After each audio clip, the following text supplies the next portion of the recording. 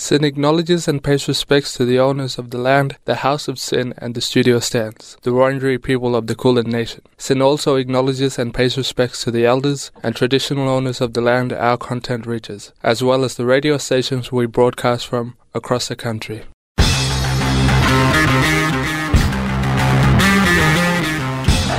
Tigers are premiers for the 12th time in their history. The Raptors, the 2019 NBA champs. A long way from home, it is Sydney FC who are the champions of Australia. England's highest quality title race of all time. The Premier Dom Dugan again in the Premier League, Manchester City. All your sporting news, reviews and previews. This is the Sports Desk.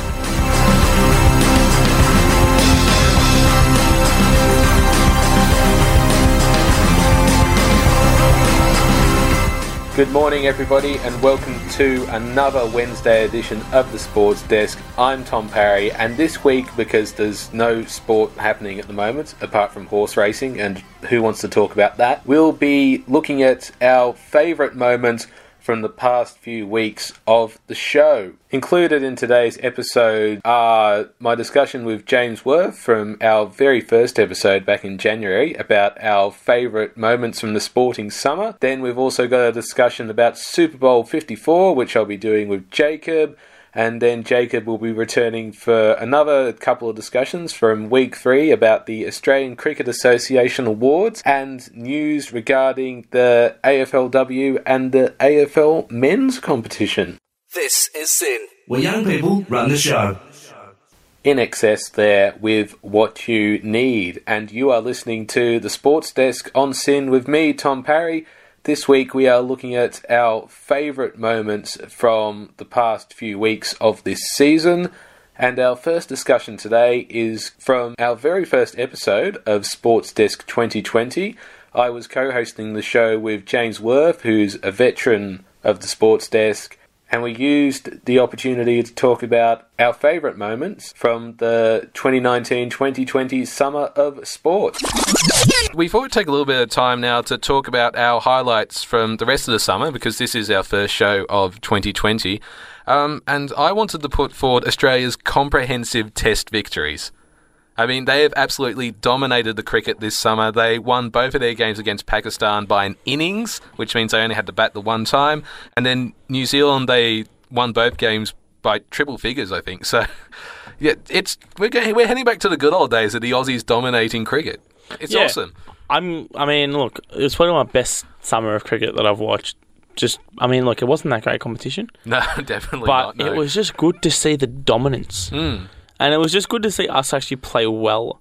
It might have not been against good opponents.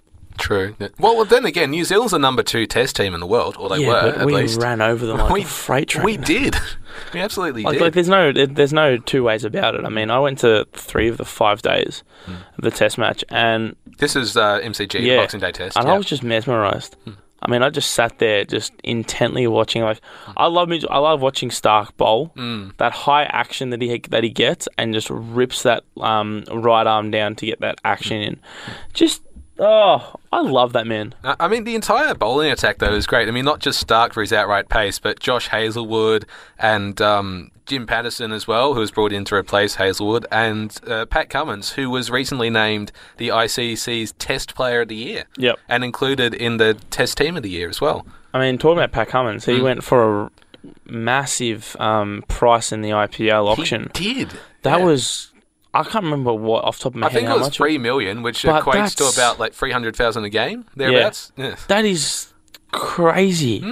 That is crazy money. When you consider as well that he's not exactly dominant in the T20 format. I mean, like, Test is his bread and butter, so yeah, it's really quite phenomenal there. And that's excluding finals. So if they go in, our paycheck's going to be damn good. It will be. James, have you got any other highlights from the summer that you wanted to share at all? I'm a big fan of the A-League, as you probably know. Yes. So I have been a big fan of the summer of A-League at this, January, December. It's been good quality. I've enjoyed that.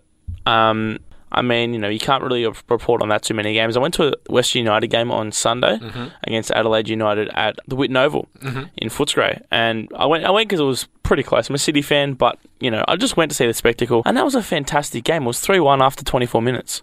Whoa! And it was just a fantastic game. I mean, both teams turned it on, and in the end, Adelaide won 4-3 out of that one. It's especially amazing when you consider that soccer is sometimes a game where nobody scores at all. Yeah, exactly right. And it was. I just came into it saying, okay, Adelaide's probably going to win this 2-3-0. Easy game. They're up 2-0 after 13 minutes, I think. So I wasn't expecting too much. But then West United actually turned up and actually played some pretty decent football. But the one thing that, for my summer highlights, if I'm going to say, the highlight, Boxing Day test, but not actually watching the cricket, everything else apart from the cricket. Oh, yeah, because it's an absolutely amazing experience being at a Boxing Day test. I was there during the Ashes 2010 when Australia lost, obviously. Yeah. But, yeah, absolutely amazing atmosphere. You're in with the crowd, you're all getting on board, you cheer for every appeal, cheer for every boundary. Screaming nice Gary every third ball. And I've got to give a massive ups to KO Sports, right? The streaming company, because what they did was they had a bowling machine that recreates some of the most historic balls in world cricket. So they've got like a bowling machine that recreates the ball of the century, Mitchell Stark's, I think it was his fastest ball, 160 Ks, and then it was, I think they had Peter Siddle's hat-trick ball against Stuart Broad. They have Nathan Lyons against Kumar Sangakkara that stumped him. The one that won against that Phil Hughes tribute match they had. So all these famous deliveries. And at the end of the day, they had T-shirts for every member of KO that summed up the day. And that was when James Patterson took 4 for whatever, I think it was 23 or whatever like that. And they had T-shirts of him, and I got a T-shirt, and it's hanging up in my room. And I just love it. Because it's obviously, Victorian, fast bowler. We love Patter because he's a Victorian. Yeah, exactly. And so on. So, I mean, that T-shirt's hanging up proudly in my room, and it's a picture of him, after a wicket, putting his hand up, come on! And then it's got, the Vicks fight back. And that caption just sums up Australian cricket in a nutshell. Yeah. Because if you don't know, Victorians get a bit hard done by the New South Wales test selectors. Oh, honestly. This has always been the case. My dad It's been like that forever. Yeah, my dad has been complaining about it since the day I was born, really. It's they never select the Victorians. It's always the bloody New South Welsh. You come out of the women, the first thing he says to you is, these bloody New South Welshmen always stealing our players. That's exactly right, though. Yeah. I mean, when you think about great Victorian players like David Hussey, for example, never got a test call-up, and he's, as good as his brother Mike, if not better. So, And then we had... Is Michael Klinger a Victorian, or is he a Western Australian? I think he's... he might be... Because he played for Victoria for quite a while. I think he might be a West Australian. I'm pretty sure. Okay, because a lot of Victorians who have played for Victoria who are not Victorian, I mean, outstanding. I remember playing EA Sports Cricket 07 and Michael Klinger being in there, and I went to watch a test match, or a 4-day match, whatever. What Sheffield Shield they are? Yeah, Sheffield Shield, 4-day match. Yeah. And I was just obsessed. And I mean, we've got obviously Mitchell Johnson came out of Western Australian squad. Western Australia's had quite a few high quality players come out. They have, for sure. The one thing I'm disappointed about, Ashton Agar only got 1 test match. Yeah, he needs to come back. And he honestly got 99 in his first innings, and he got dropped. Yeah. But he got dropped because he didn't make a century. That's why. that one run, they're just oh, you disgust me. 99 on your debut, that's filthy. Never talk to me again. just get sent on the charter plane home. Yeah. Don't talk to me again. That wouldn't surprise me at all if that happened. No, in New South Wales. Yeah, but one of the other highlights I wanted to raise was the Rally for Relief that a lot of tennis stars took part in prior to the Australian Open. It raised $5 million for the Australian bushfire appeal, and it included the likes of Roger Federer, Nick Kyrgios, Rafael Nadal, Novak Djokovic, Serena Williams, Naomi Osaka, and Stefanos Tsitsipas. Yes. Dominic Thiem was in there as well. Was he? Oh. But he said nothing. He was very quiet. I don't know why. Well, English is his second language, so maybe he was just letting everybody else do the talking for him. And then Coco Golf was in there as well. Oh, the 15-year-old? Yeah, she was funny. So they had, the 2 doubles matches, and then they had the Federer versus Kyrgios, actual I believe that was proper it. match. Yes. And Kyrgios was actually getting quite annoyed with himself when he kept dropping points and scream, whatever like that. So they're taking it quite seriously. So I think it was because they were cheap tickets, obviously, and then there were donation buckets going around. So people who paid very cheap tickets for centre court, watching two heavyweights of the tennis would go at it very hard in a practice match. I mean, what more do you want? Exactly. What more do you want? That was me speaking to James Worth from the very first week of Sports Desk, way back in January. SYN, where young people run the show. This is the Sports Desk. You're with me, Tom Parry. I'm looking back at the best moments from the past season of the Sports Desk. And coming up right now, my co-host Jacob Scanlon and I are talking about the 54th edition of what Americans call the Big Game. Super Bowl 54, Jacob. I still haven't watched it, but the news has been coming in left, right and centre, and it looks like one hell of a game to watch. It was absolutely one hell of a game to watch. I did take the day off work so that I could watch it live, and I absolutely enjoyed it. I do it every year, actually. It's become like a tradition for me. I just take that Monday off work and just spend the entire day at home watching a game which I barely understand and enjoying myself enormously. Your opinion on the game itself? The game itself, I thought it was a very good game, actually. So, for those who aren't aware of the final score, it was the Kansas City Chiefs, the winner of the American Football Conference, who won over the San Francisco 49ers, who were the National Football Conference champions, I should say. And the final score was 31-20. 31-20 in favour of the Chiefs. Now, at half-time, it was actually an even score, 10-10, and that's only happened, I think, 3 or 4 times in Super Bowl history, so it was something rare there.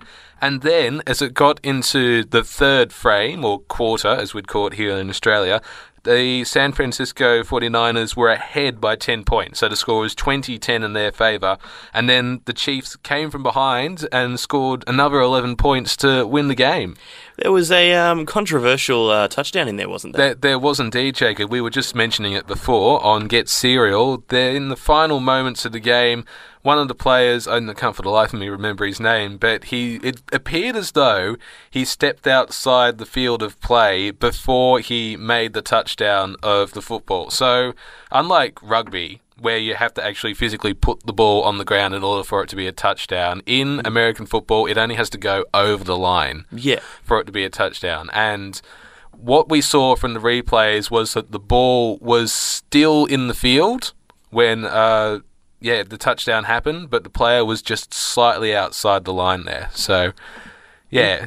Interesting. I can't imagine that went down too well with a lot of fans. No, it seeing didn't. As the 49ers were very much the favourite. They were very much the favourites. As they walked onto the field or ran onto the field, there was a huge cheer for them, and the Chiefs came in later, and there was a chorus of boos. So, yeah, clearly the crowd was biased, and they weren't happy with that decision.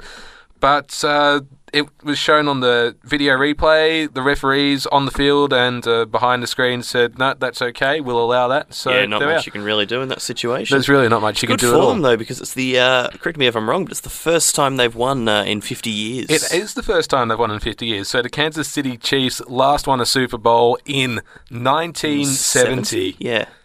And they had won the title once before that. So that's now 2 wins out of 3 games for the Chiefs.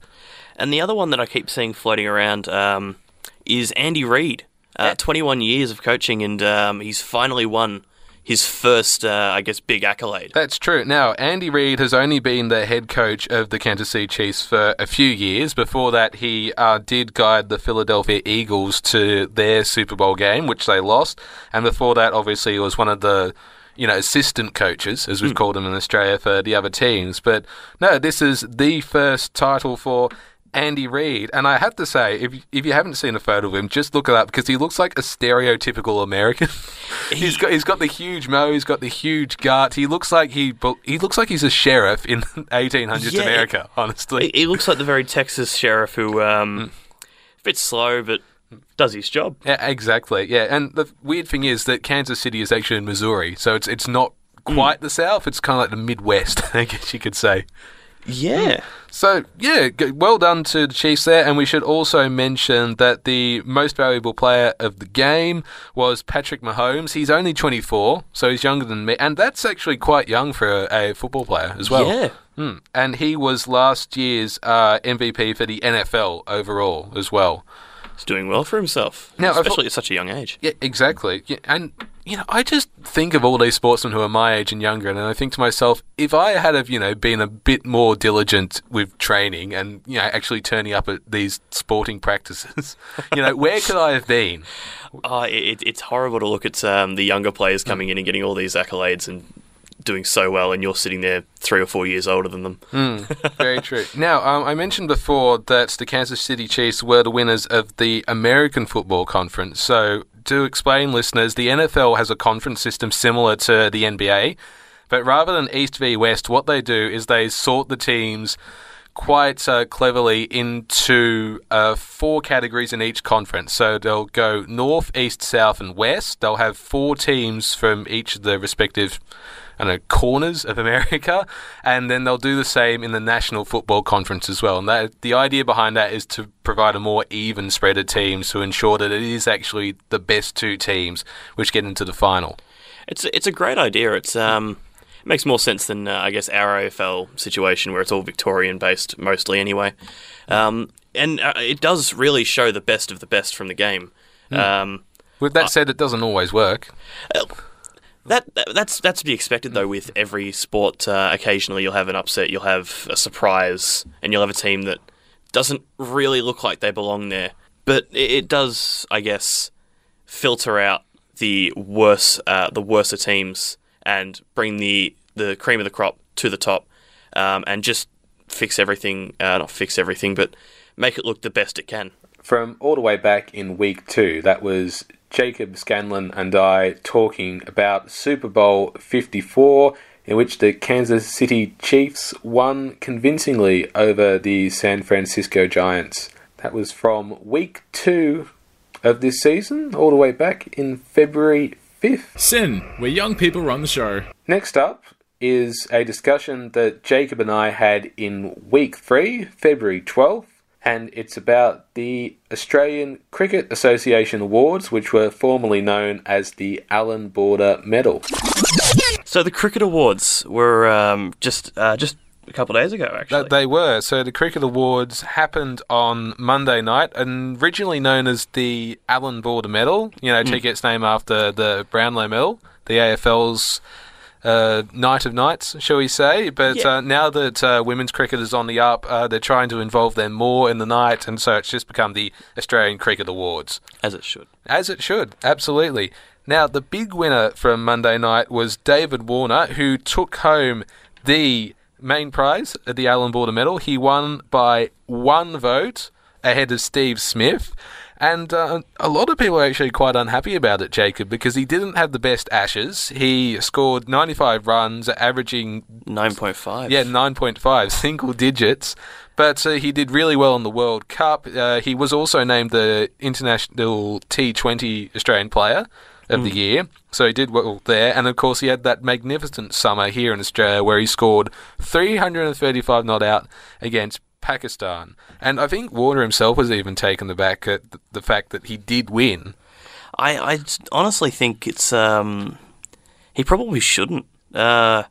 With Steve Smith and Pat Cummins and so many other amazing players at the moment, and him having a less than amazing last couple runs with the 9.5, and also wondering if it's too, I guess, if the Sandpaper Gate incident is too fresh in our minds. I think that's where a lot of the criticism is coming from. The fact that this happened a little over 22 months ago now. So, yeah, it's coming up on the 2-year anniversary, and people still think that, well, there are a select number of people anyway, who think that David Warner shouldn't be part of the team because of that very incident. And you've also got to remember, it was Pat Cummins who polled third with, 185 votes overall, and he was also recently named the ICC's Test Player of the Year.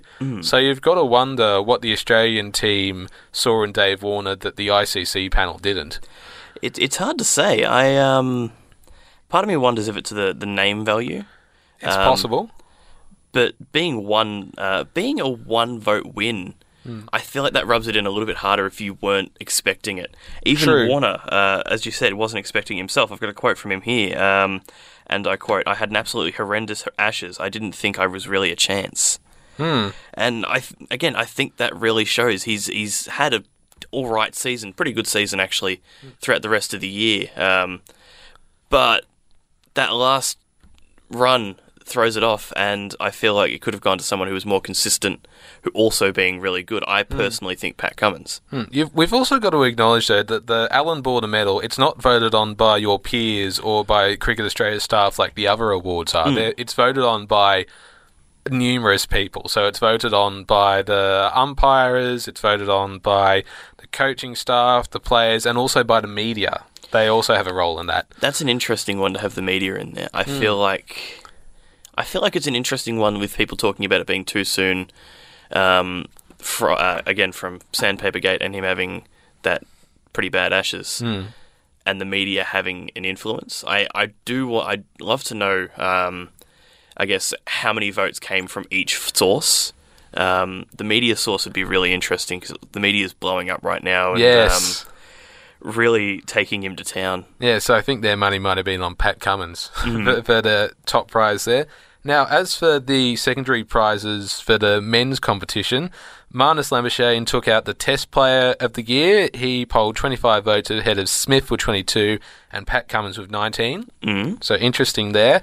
In the ODI Player of the Year, it was taken out by the captain, Aaron Finch, with 38 votes, followed by Usman Khawaja with 33 and Dave Warner with 24.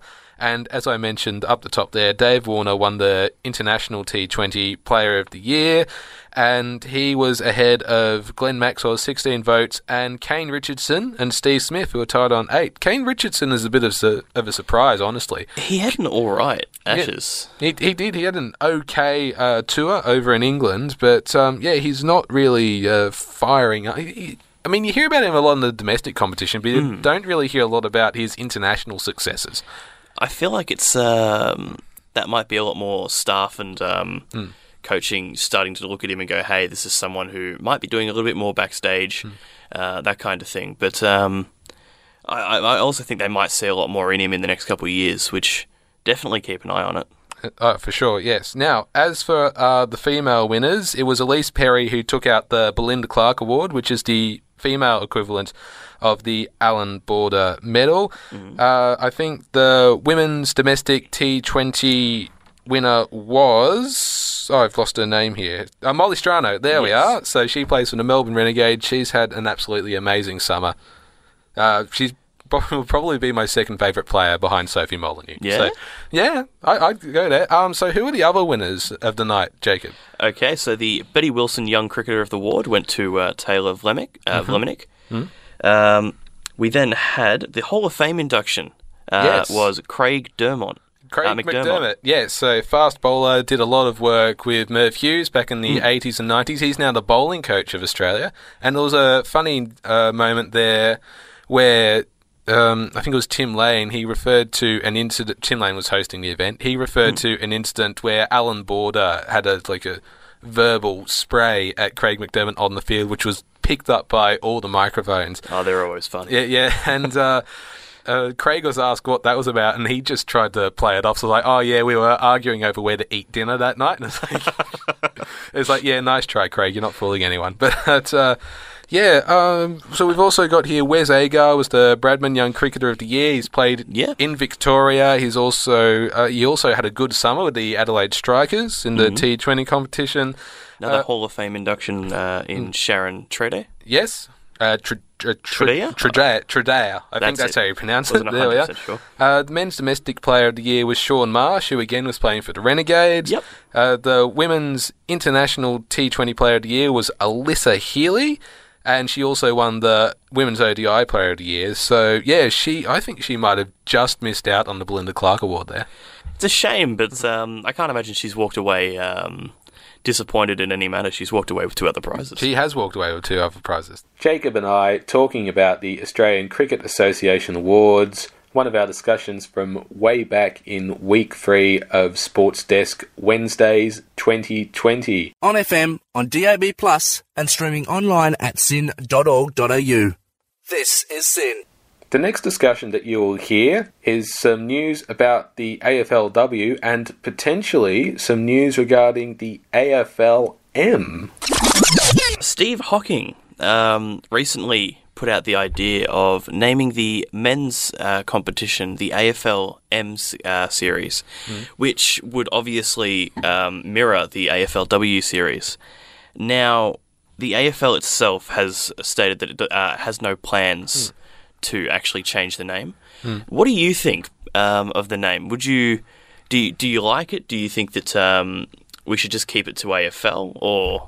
Well, I'm all for changing the name of it, but I think at the moment, AFLW, it's still an emerging competition, and it's not quite on the same level as the men's league, like the traditional AFL league. So I think that once the women's competition hits its stride and we get some real high-quality games out of them, then maybe we could consider changing the name. But I think for the time being, the AFL is just fine being the AFL. I pretty much agree with that. I think the only change I'd even consider making would be maybe removing the W from AFLW, having both called AFL, just to bleed them into each other a little bit better. That's not a bad idea, actually. The problem with that, then again, is having the seasons overlapping would cause quite a bit of confusion. Well, maybe it might be good to have the seasons overlap, though, because you could have like what they did with the Big Bash 2 seasons ago. You could have the women's games as the warm-up, and then you could have the men's games on after that. So, like, have a double header. Yeah, I could see that. It would definitely help the women's game with getting their audience. And one thing they've had a bit of issue with recently was tickets. Yes, tickets is an issue. There was a opinion piece put out in ABC News just recently about how a lot of people were turning away from the game because they couldn't find out where to buy tickets. They had no idea that the games were free. Yeah. So we should say this, listeners, all of the AFLW games are free. There is no cost involved. You can just turn up at the ground, and provided they got seats, you will be able to see a quality game of AFL. I think that's the biggest thing as well, because it's international people coming over. They might not be used to the idea of a free sporting event on such a level. For example, like college football in America isn't free. No. Usually that's cost worthy. And again, with the lockouts eventually, that does drive people away. It does drive people away. The Carlton game, for example, people were lining up at 6 just to get in, and they still got locked out. And I think that issue would honestly be solved by tickets, even if they're really cheap.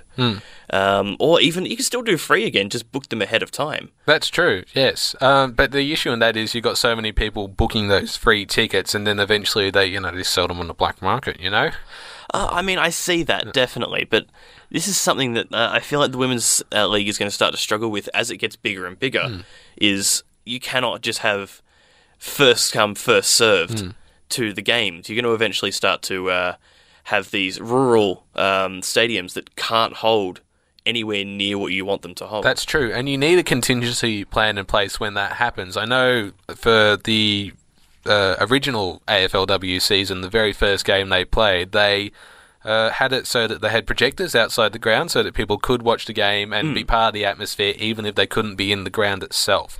And I think that the AFL needs to consider doing more things like that. And as you said, Jacob, like when they go to like the rural games, they need to consider that this is like a really popular sport, and they need to think about how many people are turning up, who's turning up, and what happens when they run out of space. Oh, without a doubt, I still think that tickets might be worth looking at for this series, even if they're just really cheap, like a $5 ticket. Well, I made this argument actually on the Sports Desk podcast a couple of years ago that, even if it's like very minimal cost, there needs to be some cost in there that the players can be, reimbursed. I know that the AFL's putting a lot of money into this game, but I think that... It'd be nice for them to get some money back from it too. Yes, exactly, that's right. And by having ticket prices, I mean, everyone loves free stuff, but, I think given that a lot of these women, this is a full-time profession for them. Exactly. Yeah, much like the men, they have to train 9 to 5, they have to go into the club, and then in the off-season they have to, train harder. Well, I mean, one thing I'd like to see, this is going on to another topic too, but because they had recently with the expansion, Richmond, St Kilda, West Coast and Gold Coast, that money coming back in from ticket sales could go into training and help with these newer teams coming in. Because, for example, all of these new teams that came in, they lost pretty badly, with the exception of Gold Coast. Yeah, Gold Coast, who lost by a single point to the Greater Western Sydney Giants, who won with a score of 9. That was a good game to watch, but for those who don't know, it is the lowest aggregate score for the AFLW as of yet, and people have always complained about the low scores for AFLW. That's no exception. Yeah, that's just adding ammunition to their arguments, isn't it? Now, coming back onto the issue of costs, though, Jacob, how would you feel if at the gates of every venue that played an AFLW match, you were to, say, contribute a gold coin donation of some sort before you could enter the ground? Is that something you'd be open to? Yeah, I think that's a great idea, actually. A gold coin donation... I feel like it adds a bit of legitimacy feeling to the actual game, because one, you do have to pay for it. It doesn't feel like it's a sideshow to the AFL, the men's season anyway. And when you consider the absolutely ludicrous cost you have to pay for a regular premiership season game. Oh yeah, I feel like it does definitely hinder the AFLW not to have any sort of cost in total. And I think it worked for maybe the first 2 years, but after that they needed to start looking at putting small costs in, maybe booking tickets ahead of time. There are so many problems that are avoided by this and so many things that are helped by doing this. Absolutely, there are. And you made the point just before, Jacob, going back again, about the newer teams and the low-scoring games. Do you think that could potentially damage the AFLW's credibility? The low-scoring games? Well, that's been the issue since the start. However, I think it was round 4 last season. They started to prove that when you get these teams that are better, starting to get better and more skilled, like Carlton and Collingwood, for example, they start getting up there. I remember that round having 3 games with an aggregate of over 50 each. And people were starting to turn around and go, oh, hold on. If we can get more of this, people might turn up. And I think the biggest thing they're struggling with right now, again, this is the training issue. Because I think the expansion has happened probably a little bit too quick. There haven't been enough, I guess, not to say not skilled, but people on the same level as the players who have played for the last 3 years. And I think that's starting to show a little bit, and will probably show a little bit more this season. I wouldn't be surprised to see the newer teams finish at the bottom of both brackets. Yeah, I think that's more than likely the case there. But, this is their first season in competition. Yeah. They're only going to grow from here. Oh, without a doubt. Provided that they've got the right coaching staff and they've got the right funds and that they've got the right support, then yes, they can potentially go all the way. That's the idea. I mean, we've seen that in the men's competition. Like, the West Coast Eagles, they won their first premiership within 3 or 4 years of entering the competition. I mean, GWS, how close have they been? And they only came in during the decade. Yeah, that's quite right. So, yes, it is possible, listeners. It is possible. From week 3 of the Sports Desk, that was Jacob and me talking about the latest AFLW news and whether or not the men's competition could be renamed. That's all we have time for this week. We'll have another special episode next week, recapping the latter part of the season. But in the meantime, you can check us out on social media. We've got our Facebook page, which is facebook.com/sportsdesksyn. We're also on Twitter and Instagram. Check us out via the handle @sportsdesksyn. And don't forget, you can relive any of these moments via our podcast. Find it on omni.fm, iTunes and Spotify by searching Sports Desk SYN. Once again, I'll be back next week with another special lockdown edition of the Sports Desk. Until then, though, keep well, stay safe, and take care. Bye-bye.